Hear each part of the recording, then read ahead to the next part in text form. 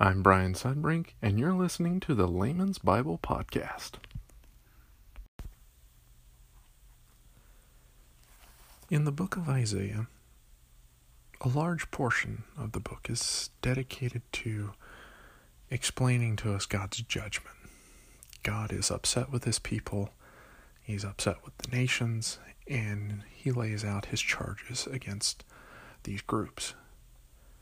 So, if we're going to study Isaiah, if we're going to study his book, it might be good to take a step back and just consider the role of a judge. Now, if we were to look in a dictionary, and I went to Holman's Bible Dictionary and just kind of looked up a basic definition of a judge, and it defines it as the following. It is an official with authority to administer justice by trying cases. Now, if we break that down a little bit further into more specifics, in the Old Testament, in the Hebrew, we see the word used that is shaphat or shaphat.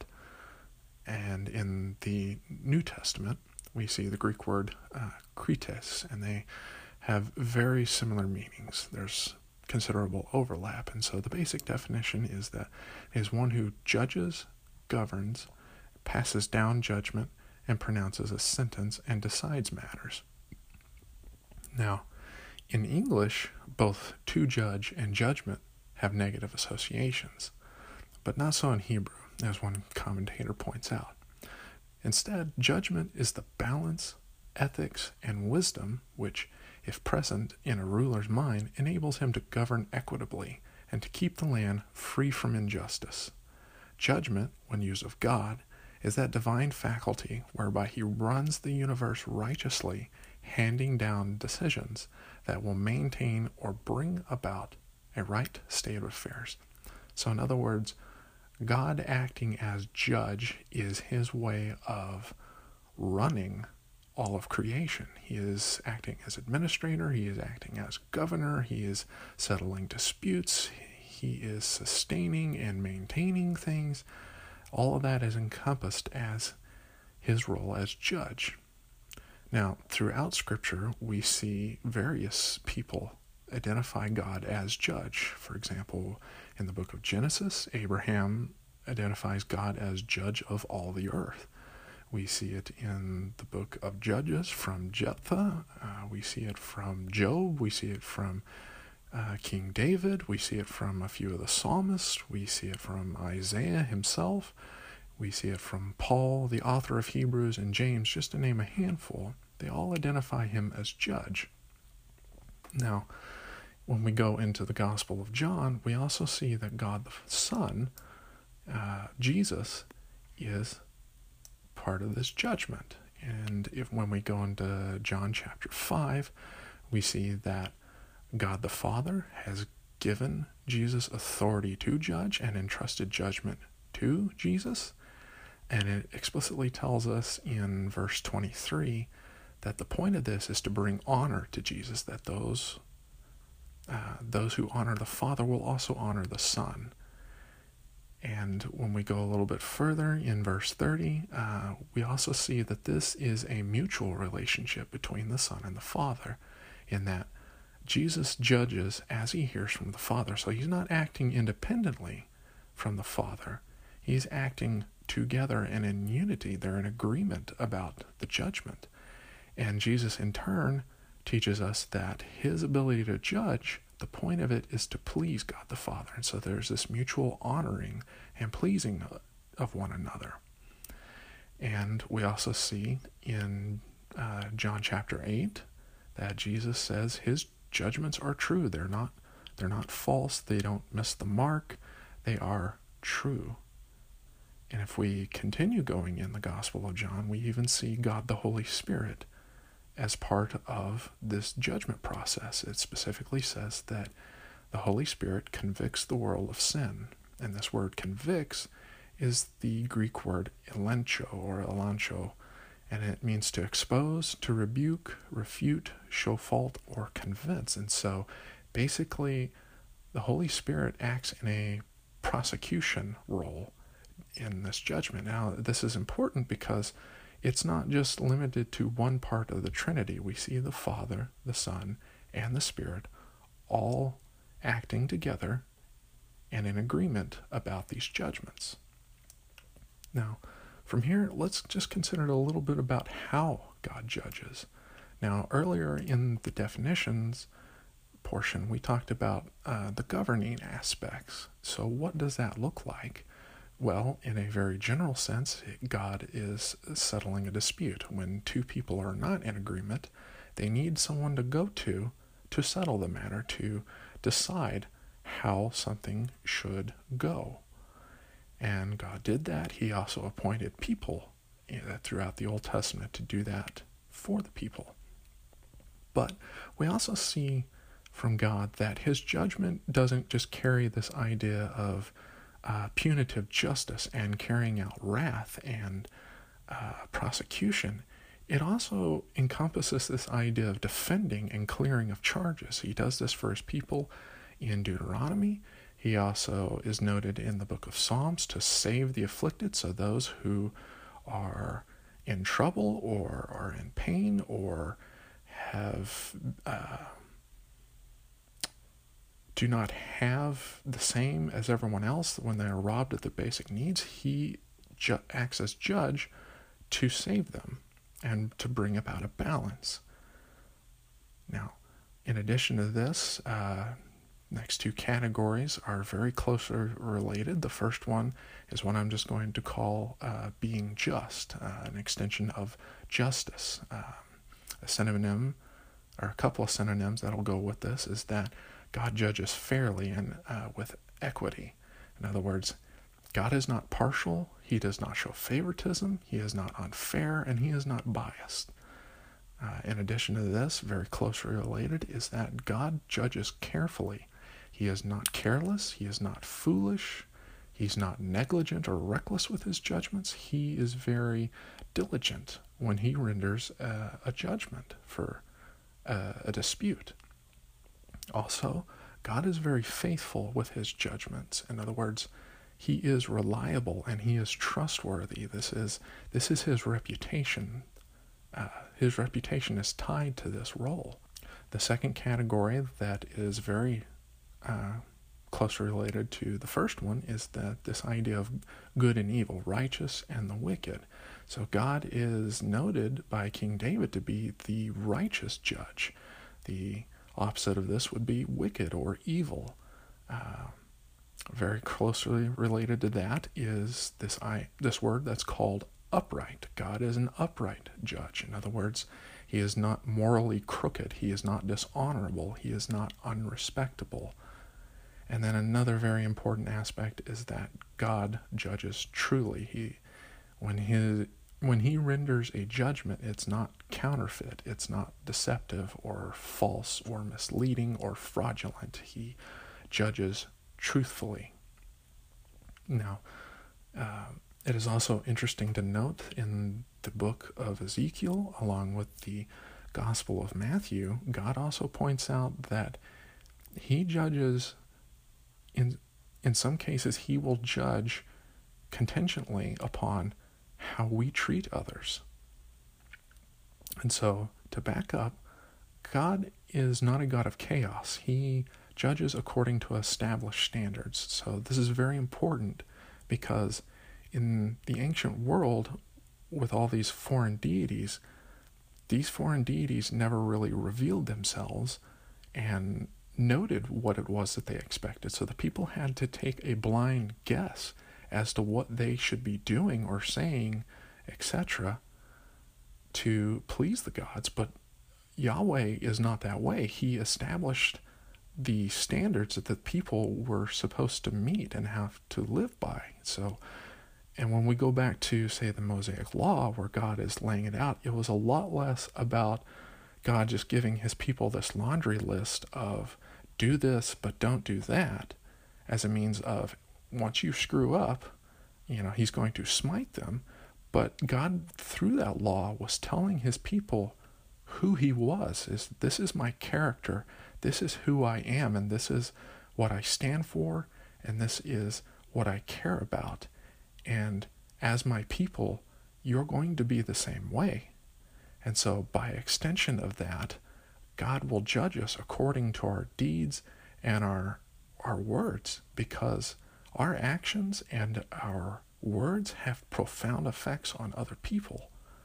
So, and then it is also interesting to note in the Gospel of Matthew that God will judge us how we treat others, in terms of how we judge them. If we just make quick judgments without really carefully considering it, and we look down upon them with it, then God will treat us the same way. This idea of God is telling us how you want to be treated, treat others.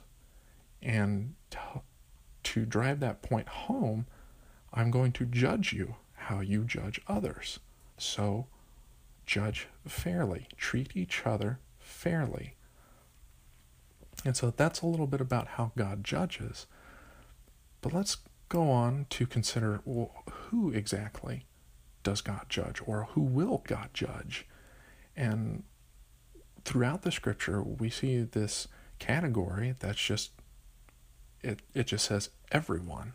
Some of the other passages, like Genesis and 1 Samuel and Revelation, will use terms like all the earth, the ends of the earth, the inhabitants of the earth, and that's a very broad category, and it kind of lends itself to being ambiguous. So let's break that down a little bit further. So first, in the book of Ecclesiastes, we see that God will judge the righteous and the wicked, the good and the evil. And when we go on, say, to the Gospel of John and in 1 Timothy, we see that Satan himself will stand for judgment.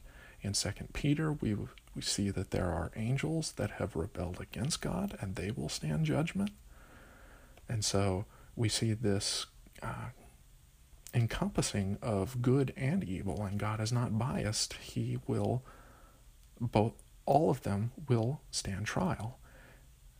If we go into the book of Ezekiel, we see that God, and of course throughout the entire Old Testament, but God judges his own people, Israel. But in the book of Psalms, it is noted that God judges the nation. So God does not just pick on one tribe of people, one group of people, one demographic, one nation. It's everyone. Everyone will stand trial. And so it is not a matter of socioeconomic status either. Its judgment transcends all of that. Now, closely related to that, when we go into the book of Job, Job points out, and he calls it the highest will stand under judgment. And in this context, he's talking about the greatest, those who have the greatest status, the doctors, the lawyers, the high class.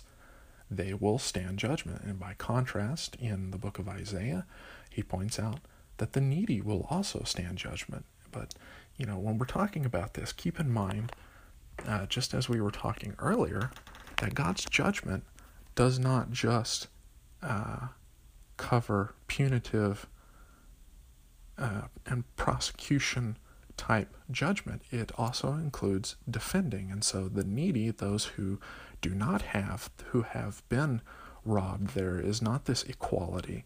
God will come to their aid. He will save them and restore balance. And we see a very vivid picture in the book of Ezekiel of this, where God says he will judge between what he calls the fat sheep and the lean sheep. And the fat sheep are those with a lot, and he's not saying that it is wrong to have a lot. What he is pointing out here is those who have a lot but are not willing to help others with what they have. And then by contrast, the lean sheep are those in need, the poor, the widow, the orphan, the hungry, those who are without clothes, those who have no home.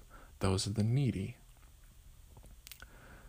And so if we continue on going into the letter of 1 Peter, Peter points out that judgment starts with God's household. In other words, those who are Christians. And this judgment, when it says it starts with us, this judgment usually comes in the form of trials and tribulations, those that test us. And it is meant to bring us to maturity. By contrast, in the letter of 1 Corinthians, Paul points out that those who are not Christians will also stand judgment. And so God's judgment transcends this topic of religion as well. If we continue on in the book of 2 Timothy, Paul points out that both the living and the dead will be judged. Just because someone has passed away does not mean that they get to escape judgment. They too await it.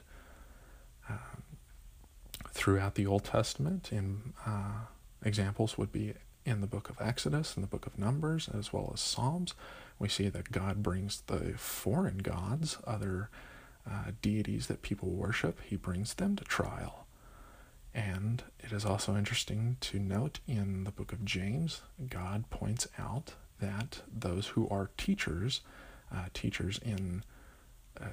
of religion in terms of Christianity, that they will be judged more strictly. And he's putting emphasis there because that is important. What you teach others has a profound effect upon them. And so when we consider all of these different people, God is not unfair. He does not leave any particular category or demographic out. It covers everyone, and that's the point. Now, one question that comes up quite often is, well, what gives God the right to judge? Well,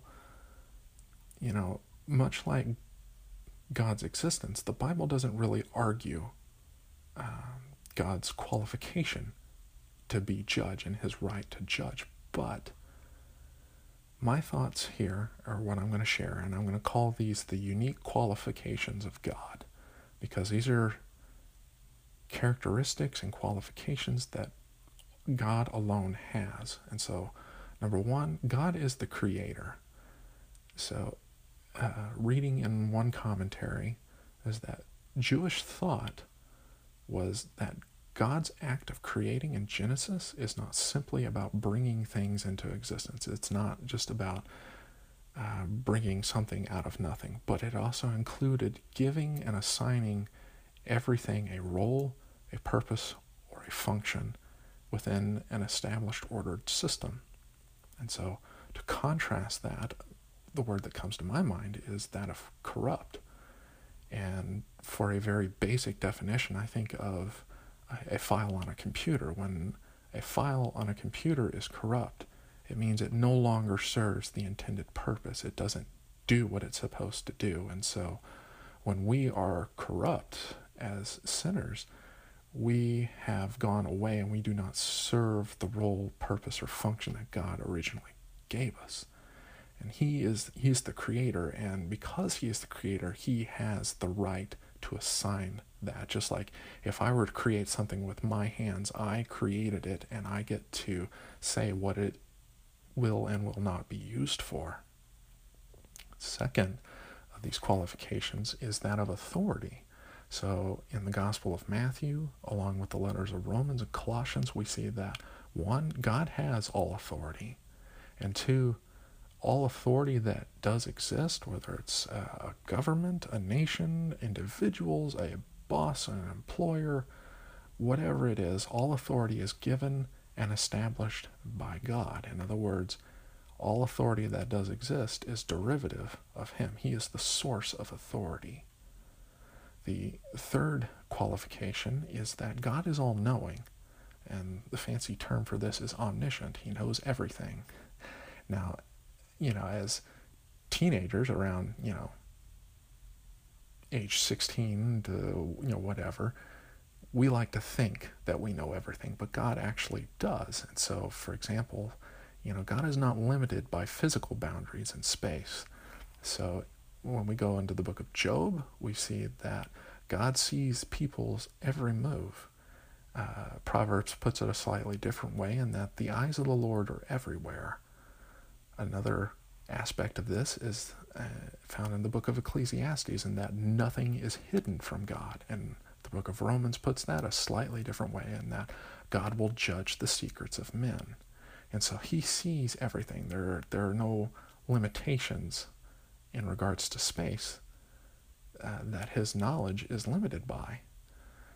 But we also see that he's not limited by time.